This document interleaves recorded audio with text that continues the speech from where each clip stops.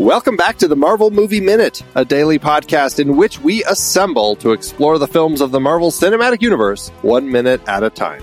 In this, our 6th season, we're looking at The Avengers. I'm Andy Nelson from the True Story FM Entertainment Podcast Network. And I'm Pete Wright, and I am here to swallow it. Today, I don't think I've ever gotten that reaction on an intro before. I feel like I just won the podcast. You might have. That was something, for sure. Today we are talking about Minute 19, which begins with what Bruce tries to avoid and ends with a gun in our face. Joining us on the show today is Robin Burge. Hello, Robin.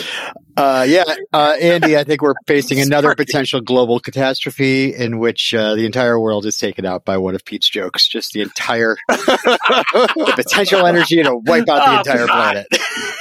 And we generally try to avoid that. Now Robin won the podcast. Damn it. Yeah, starting like that. Can he be trusted? Here we are. Welcome. It's a good question. Good question. I'll be asking myself that all season. Are we going to get another one of those that could destroy us all? No, but thank you very much for having me on. I love the Avengers. I love Marvel. I'm here again. We're here for it. Absolutely. Now, I am curious because, we're doing this season a little differently. You're on just 1 minute this particular week, and then we're not going to have you back for a little while. So I wanted to find out, what is the particular reason that you wanted to discuss this minute? Oh God, this 1 minute is great because I love how it really brings Bruce in and makes him scary. He's like the Wolfman or something. He's going to be set off anytime now. And there's just this one moment that happens, we'll discuss, which really is like makes you jump in your seat if you're not ready for it. And it makes Natasha jump in her seat as well. So I was surprised nobody had taken it yet. So I was like, oh God, I got to grab that one. I am too, especially because that moment and immediately after that moment also, for me, makes Mark Ruffalo Bruce Banner and not, I don't think about Edward Norton again. Like I'm kind of finished with Edward Norton, even though we've kind of had a little bit of him for the last couple minutes. This is the minute that solidifies I'm in good hands with Ruffalo. Where do you stand with Ruffalo as Bruce Banner, Robin? It's a different take. I mean, we are used to kind of, in the comics and the cartoons and even, Norton, it's kind of like a nerdy approach. Bill Bixby was more of like the everyman, but none of them scared me. I love the physicality that Ruffalo brings. I love he's just a little bit more hairier too, which again brings that kind of Wolfman energy. I especially love. I always, whenever I think of Mark Ruffalo playing Bruce Banner, it's that the way he's holding his knuckles. It's just something about that seems like there's something going on. He's trying to control a little beast inside, Do you feel that over the course of the franchise, they've treated the character the same, or do you feel like they've gone too far down kind of the goofy comedic road with him? I for sure think that you can't take him as seriously as you do in this movie for sure. I would love to have a solo Hulk movie with Ruffalo as the Hulk, just to get us back to maybe a little bit of this, or a mixture of what we see in the Avengers movies and I guess in this Avengers movie, but the later, the Professor Hulk and the comedy that he's a part of in Ragnarok. And of course, what happens in She-Hulk by the end, I'm just like, what happened? What's going on here? So, but I love it. I'd love to see another movie, just a straight up Hulk movie. I don't know if we'd ever get like a straight up Hulk movie if it's not going to be like something cosmic involved or something more worldly. I love the idea of Bruce on the run. I mean, that's how I watched the Incredible Hulk as a kid. Just goes town to town and gets into a scrap and has to get out of it, and the Hulk comes out and saves the day, and we move on. Credits. I don't know if we'll ever get anything like that again. Well, there's definitely a little more of that animalistic side. And even though Bixby was pretty, I don't know, I think that he feels very much kind of like what we get from Ruffalo or even Norton. Like they all kind of like the Bruce Banner side of it feels pretty, better. But I really do like, and what you're saying is like this minute really exemplifies the sense of danger that we get from Hulk. And even in, from earlier, when Natasha finds out that she's the one who has to go talk to the big guy and she realizes who they're talking about, she's like, oh God, in Russian. And, she has a sense of what this character is capable of. And I like that in this particular moment, we're getting some of that. We're getting this sense that she's having a normal conversation with him, but she's also ready and she's wary. She's paying attention. And what do you think of Black Widow? Do you like the way that Scarlett Johansson plays this character? Oh God. I mean, I think Black Widow is great in this movie. We've got touches of her in Iron Man 2, but I really, the whole introduction to her in the chair at the beginning, I don't want to give Joss Whedon too many kudos, but I think he really, I think he really kind of brought that kind of almost like a Buffy energy. Like he's really good at the female, kick-ass protagonist. And, I think he invested some time into making Black Widow not just this side character in Iron Man 2, but, smart, capable, and strong, and fearless, character here. I dig her a lot. And of course, it's great to compare. We have the scene with her in the chair. She seems to be just, she has that entire room under control.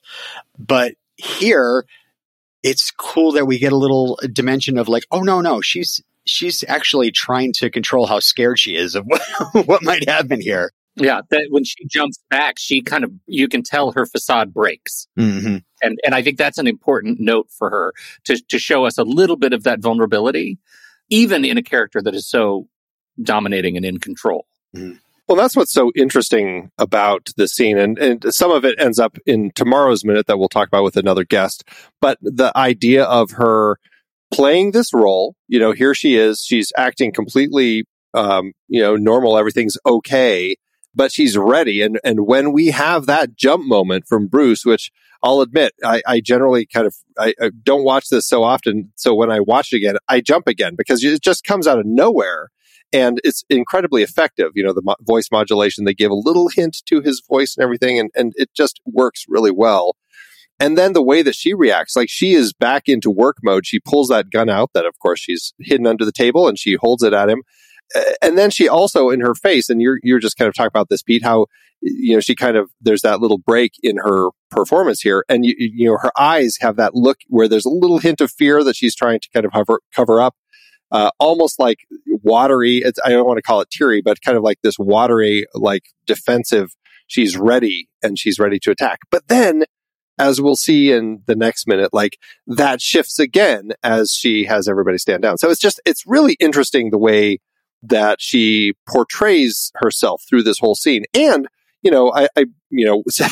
we're recording all these out of order and we're recording these, in such a strange fashion this season. I'm not sure if we've talked about it or not, but her outfit, like this is the same day that she was in Russia and here she is now. And she's wearing this like beautiful dress. And so she's totally changed into something that feels more appropriate perhaps for this conversation to take place as opposed to the dress that she was wearing when she was captured in Russia. So, well, that dress would look weird in this little village, like right, charming little poor mountain town. Yeah, it would look weird to be in her little black dress. Like she absolutely fits the style of a matron of this village, sure, this poor village outside of Calcutta, right? Yeah, and so I mean, I totally believe that she's maintaining the effort and the what she's taught as a spy, like she's trying to blend in. Weird. I mean, honestly, she doesn't really blend in, right? But she's in the auspices of the film, she blends in. Heavy, yeah, quote. Yeah. She's dressed for the weather. I can't remember exactly how she gets into the where she's tied up situation, but it almost seems like she was kidnapped from a party on purpose or something. Like she was at some sort of like formal party, and right, that's why she's dressed the way she is there. But exactly. Yeah. we're all just waiting for the black leather suit and the gauntlets to come out. Yeah. Right. Something a little more appropriate for her fighting. Yeah, right. yeah. So, all right. So now we're getting into kind of this whole thing with the Tesseract. She pulls out her phone and shows Bruce this picture of the Tesseract. And conveniently, I love how everything, for some reason, has to somehow involve gamma radiation, because the Tesseract conveniently emits gamma radiation. And so that's why, I guess that's why, in context of the story, they've decided, well, we want Hulk here, so we need to bring Bruce in because this thing has gamma. I mean, would it have made sense to just bring Bruce in because he's a smart scientist anyway and he can help and maybe the Hulk might come in handy? Or does this angle of approaching Bruce to say, hey, you know a lot about gamma, more than most, can we have you come help with this? I mean, it seems like such a coincidence that, like, well, we're going to need Hulk there, but Bruce as a character is going to need to be appealed, by his brand. Like, let's give him a puzzle. Let's make it so he's, not being, he doesn't feel like he's getting manipulated into getting experimented on by, General Ross or whatever. But so it just so happens that the Tesseract can be found by some sort of faint gamma radiation. But I'd also love to hear from the gamma radiation experts in this world who are just kind of irritated at being passed over time after time in favor of the guy. Oh, you're telling me the guy that turned himself into a green monster with great gamma radiation is smarter than me? Okay. Right. Who's an expert in gamma with 2 thumbs and not a mad green monster? This guy, right? Like I kind of want that conversation where she goes and says, Bruce, this whole thing is emitting theta radiation. What are we going to do? And Bruce is like, hey, I'm out. I'm only the gamma guy. What are you going to do next? Go to Tony Stark about time travel? Yeah. I mean, come on. I'm not the guy. Right, exactly. Come on. This part feels a little bit like video game to me, right? Like we just got a new platform and I'm playing Spider-Man. The new greatest Spider-Man came out a couple of years ago. Absolutely loving it. Getting ready for Spider-Man 2. And there are all these missions, right, that are about specific things that happen to be right in the bailiwick of our principal character. And that's what this feels like to me. You have to go around the world and like repair a bunch of antennas that are like emitting gamma radiation. And they literally do that later in the movie. Like that's the whole plan once he's on the helicarrier. And so that's the part that it feels a little bit, as grounded as so much of the universe feels, this stuff sometimes doesn't feel all that grounded. It feels super, super mechanical and less interesting. Shoehorned. And that, it's, I suppose as a writer, it would present an exciting opportunity to think about, okay, this is a puzzle. How do I get Bruce involved in a story? Not as the Hulk, although we want him to be the Hulk at some point and still be kind of considered part of this team. But what could be the draw for this? And I can't help but feel that there has to be an angle other than just the gamma. It feels like because that's what people know him for, it kind of just becomes shorthand to just throw in there just as an excuse. And, I don't know, Andy, I feel like you said it. Like, I feel like the shorthand was already established in science. Yeah. Like, the guy has been established as straight up brilliant. Why do we have to make it gamma? Like, there's nothing about the Tesseract that screams a particular kind of radiation. It's a blue goo. We've established it's blue goo. It's not even green. Yeah, right. It's not even green. Oh my God, well played. Yes. Yeah. I think science. He's smart. He's a scientist. Just make it science. We don't have to. Yeah. Yeah. It feels like a game. I think that there could have been something set up in that first conversation instead of Selvig saying it's emitting gamma. And it is a funny line from Fury when he's like, well, that can be dangerous. Like, I like the way that plays, but there could have been something else that was very sciencey that could have been the excuse that they brought him in. And and then we wouldn't have had to have this thing in here that just ends up feeling shoehorned, as you said. But it's here. Yeah, it's just to get him on there. Yeah. I just think that Nick Fury might be a little concerned about bringing the Hulk onto his helicarrier. It just doesn't seem like the smart, at least do it on the ground. As you said, especially in this film, because this, of all of them, is the film where Hulk actually feels dangerous. Like, you feel like this is a person that you're you should feel worried about having around. Yeah. And this scene actually sets that up really well, right? Like, you're out in the middle of nowhere, we're away from people. So you've created this environment where if I do Hulk out, I'm not going to go destroying the town. And so I like the way that all of this sets up this character that is very dangerous. And yeah, it does make you really stretch your mind to the reasons that they would gravitate to having him. Why doesn't S.H.I.E.L.D. have a Zoom? We need to do remote. This is remote science. We need to do remote science this time. I feel like we need to bookmark this because we're going to have more conversations about the structure of the helicarrier, in particular, vis-a-vis the Hulk, later minutes in this show. And I have thoughts. That's a whole different ballgame. Yeah. Now, something else that I was wondering. So when she slides her phone over to him with the little picture of the Tesseract on it, it lands and the shot ends up next to what looks like some form of, it's like an Indian book. It's got Hindi written on it. It looks, I don't know if it's a comic book or a pamphlet, but it's got like a little cartoon face on it. And it just made me ask myself again, where are they? Is this like a S.H.I.E.L.D. safe house that they happen to have nearby? Is this just some random place that they just staged? I mean, it's decked out. It's not decked out. It's not like it's fancy or anything, but it's decked out like somebody is living here. Do either of you like think about the context of what this place is where we are? From my recollection, Bruce went there to help treat a sick kid, and it turned out that kid got paid off to bring Bruce there. And so I assume that's like some sort of family home that, Natasha's like, here's some money. Go to town. And, Do you think because the little girl that he followed here, do you think it's actually like her family's place and Natasha set this up to like, hey, I'm going to have you do this for me. And then I'm going to basically pay. Here's, I don't know, a bunch of money that we're going to give you to rent your place for a bit, essentially. I didn't think any of that. I really just assumed it was just like she paid off the little girl. She probably paid off some other family and said, hey, this is an empty house now and I need everybody to clear out so that I can use it to have this conversation.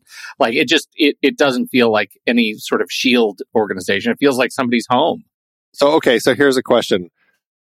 If somebody came to you and said, hey, I'm with a secret government organization, we would like to use your house to stage a meeting. And of course, they're not telling you all this, but essentially for purposes of this experiment, where's the line for you as far as saying, okay, you got to clear out.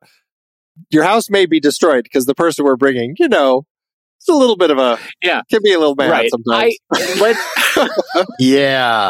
assume that secret spy organization isn't saying that. I think secret spy organization is saying, hey, here are some dollar signs. How far will these dollar signs get you at the market? We'll see you in about 3 or 4 hours and see what happens. You know what I mean? Sure. I feel like this is just a straight up payoff. The bigger question for me is actually in that opening sequence, I didn't see any of the S.H.I.E.L.D. agents with their cell phones out taking pictures of the Tesseract before it was stolen. How does she have such a clean cell phone picture of it right here? Well, they've had it for a while. Nobody asked that. Was Hawkeye taking pictures from the gantry? I didn't see that. That's all he does. Yeah, that's true. He's up on the gantry. He's got a whole series of hobbyists. Yeah, he's got all sorts of telephoto lenses, and he's like, let's see how close I can get to that thing. Yeah. You're like, Kevin Feige, can you send me the dailies from earlier in the movie? Right. Oh, it's funny. Does Marvel or Kevin Feige see the Tesseract as the Space Stone at this point? I don't want to spoil future movies. But how far in advance do you think this was planned? Like, it seems like they're going to get more cosmic, when aliens land later on in this movie, but... Yeah, right. I feel like, I don't know. I have not heard back from Kevin. I'm still waiting. God, we keep trying. Have you tried Kevin? Have you tried that yet? Damn it. Kevin at marvel.com. That's it, right? Yeah. Has hat. Right. I have been, going with the assumption that by this point, they're introducing Thanos at the end of the movie. And they probably already have a sense of, okay, we're going to need these things, because I'm guessing that they kind of had a sense they wanted to do the Infinity Saga and kind of go through that. So I'm guessing that they realized, okay, well, we have the Tesseract, we have this scepter. Let's start creating these other things. We can use these two, and then we'll come up with some other things and we can turn them into Infinity Stones in some capacity. And I think I don't think that they necessarily thought of that.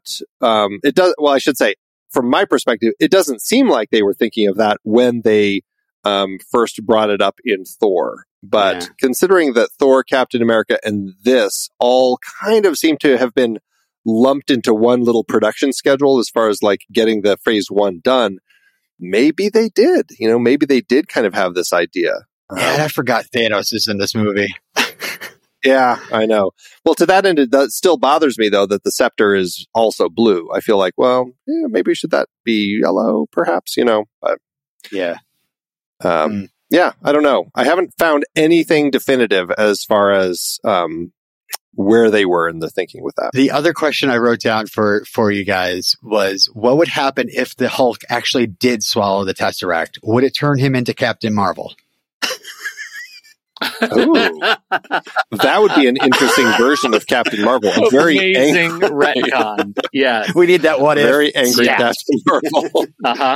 Yeah. What does he want me to do? Swallow it? That's the first line of the what if, and then he swallows it, and then he's Captain Marvel. Yes, he does want you to swallow it.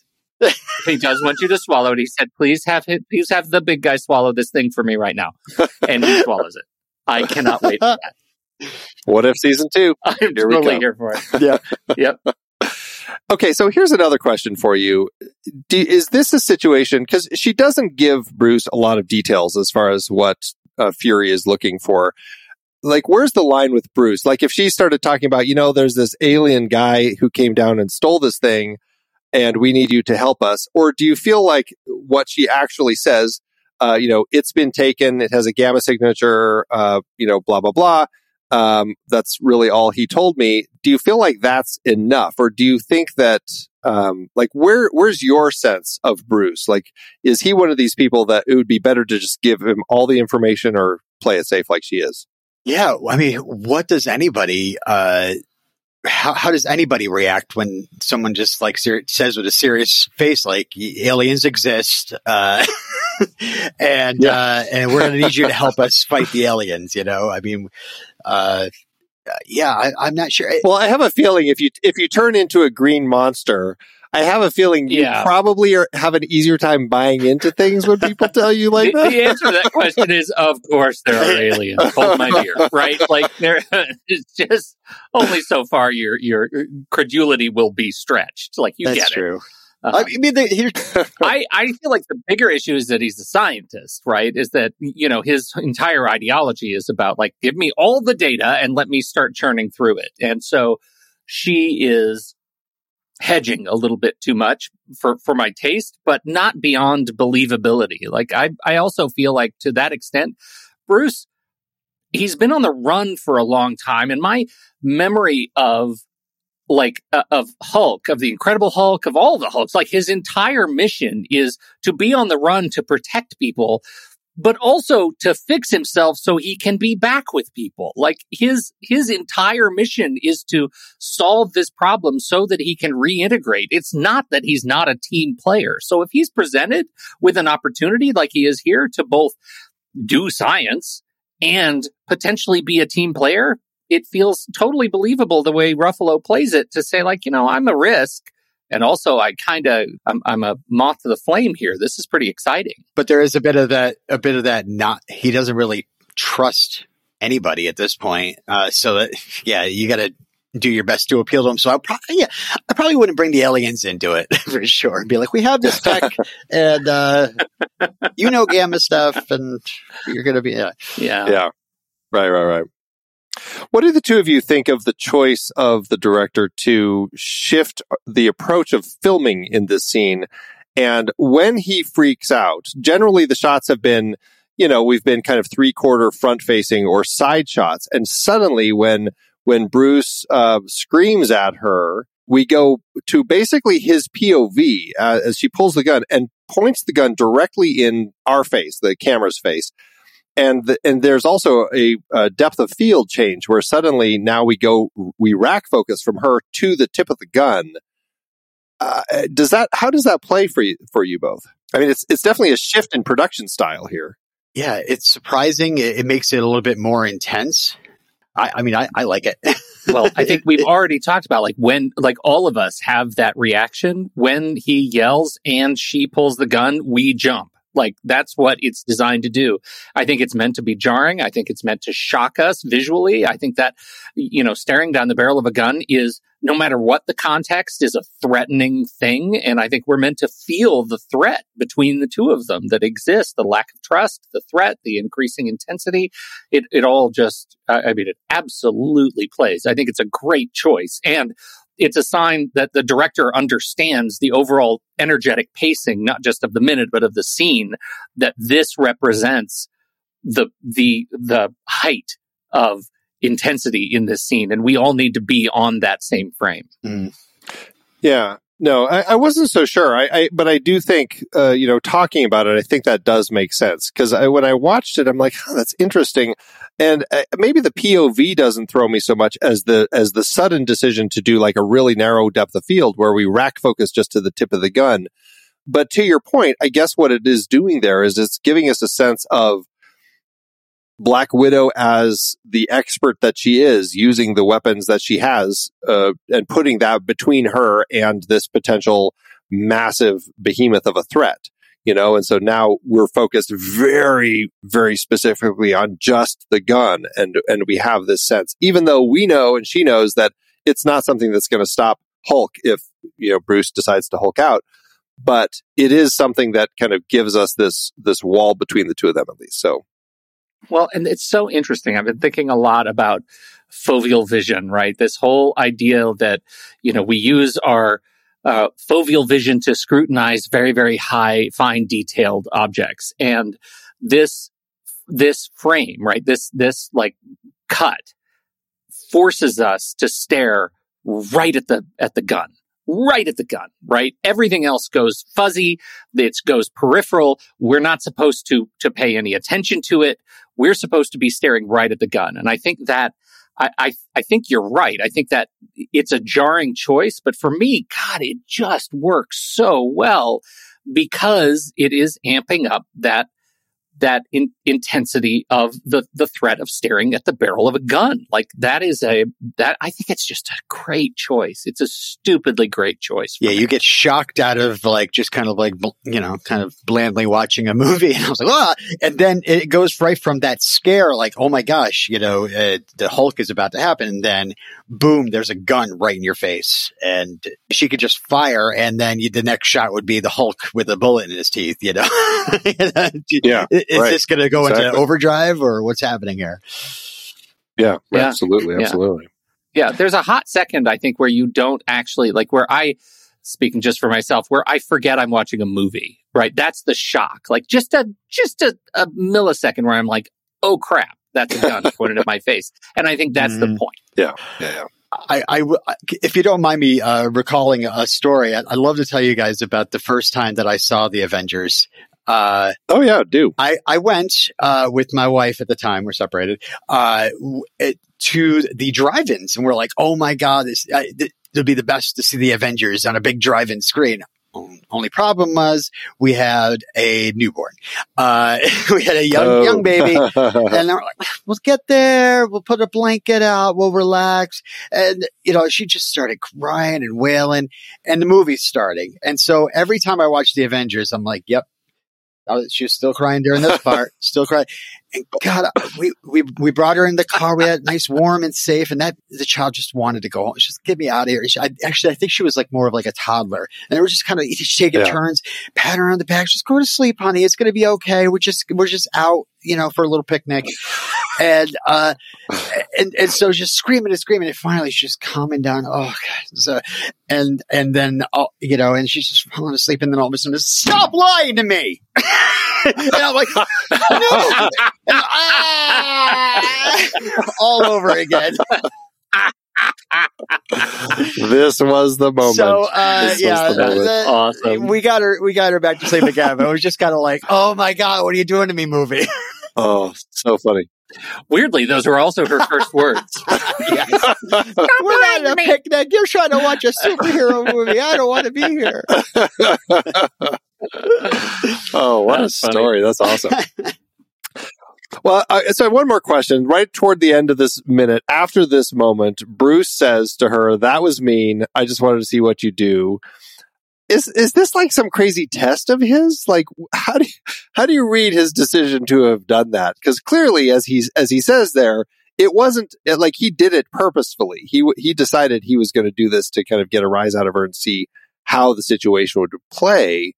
I don't know, but how does it read? Awesome. This is the moment that that was so fantastic for me, that solidified Ruffalo for me, and even in sort of questionable circumstances, leading away from Incredible Hulk and Edward Norton. I love this line, and I particularly love "that was mean," because he knows no matter what happens next, he is still the toughest thing in the space, and he is going to be fine. And so he has a lot of leeway to run these little tests. He has a hypothesis that she might have been lying to him.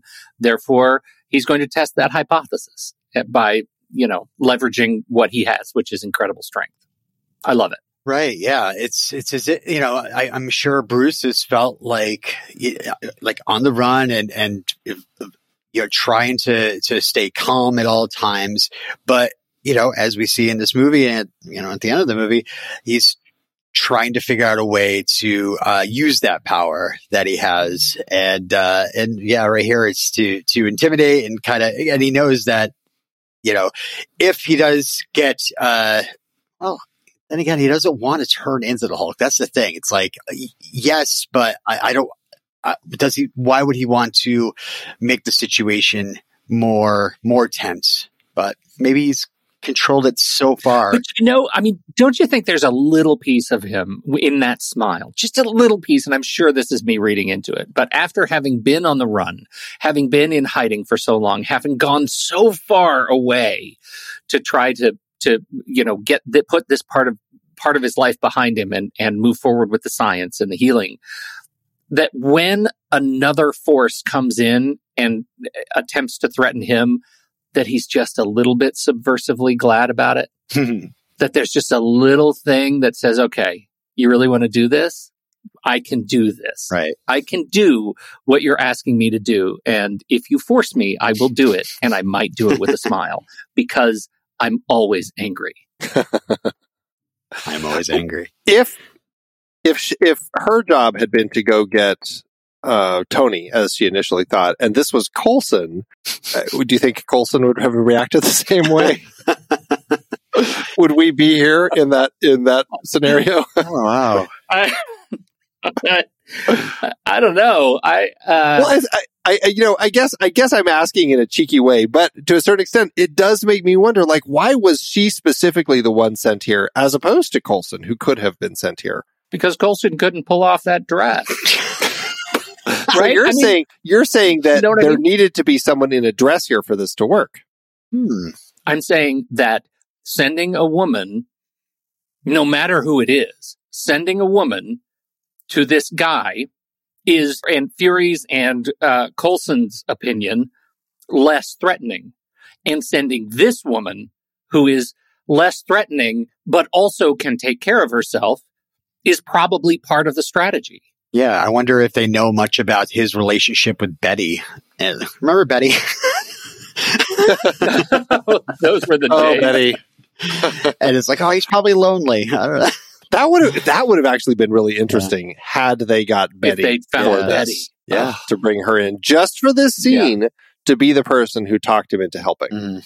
What an interesting cameo opportunity that would have been. Would we have gotten Liv Tyler for this? Or do you think Liv Tyler or Jennifer Connelly? Who do you think? It would have to be Liv Tyler. She's the one who was. She's not she's the MCU Betty. Yeah. Although it would have been really confusing for people if they got Jennifer Connelly, especially then when she shows up in Spider-Man's. In Tony's. Now I'm getting confusing myself. Who is she the voice for? It's Spider-Man, right? No. She's the little Spider-Man voice.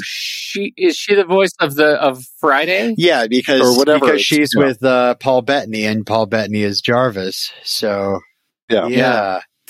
That would have really thrown people.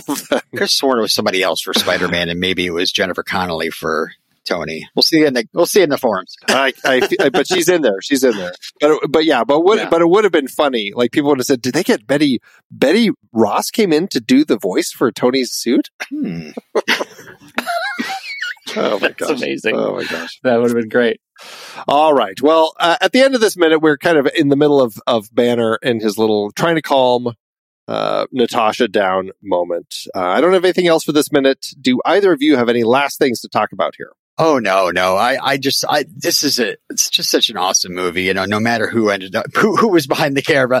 I love this movie. It's intensely rewatchable. It's definitely probably still up in my top 5 Marvel. So, I look forward to seeing where you guys go with it and coming back for some future episodes. Yeah, you're back. You're not back till minute 67. Is that when you're before that. You're 50. I'm looking right now, trying to find your name on here. 54. I think that's your next time, right? Sure. I'm not sure what that is. Oh, I know. I think my next one is Tony having some small talk with Coulson that humored me. So I was like, I'll sign up for this one. Yeah, I'm looking right now. It's definitely Helicarrier minutes. I see them all sitting around the table. That's the one. Yeah. Yeah. Oh, yeah, Thor, yeah. Banter or brooding, because those are the only two things that happen at the table. It's either banter or brooding. It's all chit chat, and then Tony and Coulson walk in together. Yeah. So that's your minute. So that's when you're back. Yeah, it'll be a little while, but we are definitely looking forward to having you back then. So thanks for joining us today, though. We certainly appreciate it. Thank you. Yeah, this is really fun. I love that I'm going to be guesting on your podcast, having several recordings with you rather than just the one per season. It's going to be interesting. That's right. Well, tell everybody about your shows and where they can find them out there on the interwebs. Oh, gosh. I just kind of wrapped up Karate Kid Minutes. We went through all 4 of the movies. There isn't a 5th. And I've caught up with Cobra Kai as far as it goes. So we're just kind of waiting for the final season of Cobra Kai to come out. Maybe we'll get to that other movie. I don't know. But I also did Fright Night Minute about the original Fright Night, which rules. And I have folks like Chris Sarandon and Jonathan Stark guesting on that. I love it. It was fun. Superman and Lois TV Talk, where I talk with my buddies about the CW show Superman and Lois. And upcoming, I've got a couple of projects in the works. One's called Sword Boys Cut by Cut, in which me and my fellow buddies just talk about sword movies. Just a movie with a sword in various pieces at a time, not minute by minute. I'm almost done with this minute by minute thing. I don't know. I was bringing it in bigger chunks. I don't know. When we hang up minute by minute, we go to chunk by chunk. Cut by cut. And that's not all, because I also announced recently I'm going to be covering a Robert Altman film, one that is held in really high regard by cinephiles everywhere. That's right. Obviously, I'm talking about Popeye. And that is that I just recently named it. It's called Popeye Shanty to Shanty, which is I'll be covering the chunks of the movie that go right up to the song, and then we'll talk about the song, and I don't know. Love it. I love it. What a great idea for that movie too. Yeah. Brilliant. Very, very fun. That's going to be a fun one. So you can find that out there. I don't know. I have a link tree, but I don't remember the thing, but we'll have the ones that are out there. We'll have the links in the show notes, and you can use those and just kind of, whittle your way back to find those other ones. Right. Hopefully. So, I'm sure that's how the internet works, right? Yeah. Totally.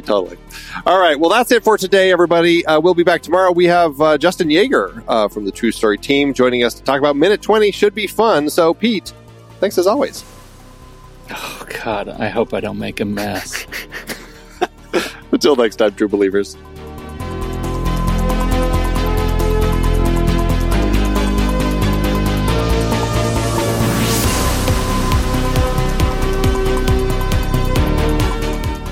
Marvel Movie Minute is a production of True Story FM, engineering by Andy Nelson. This season's music is Message to the World by Anthony Vega, and this season's show art is by Winston Yabo.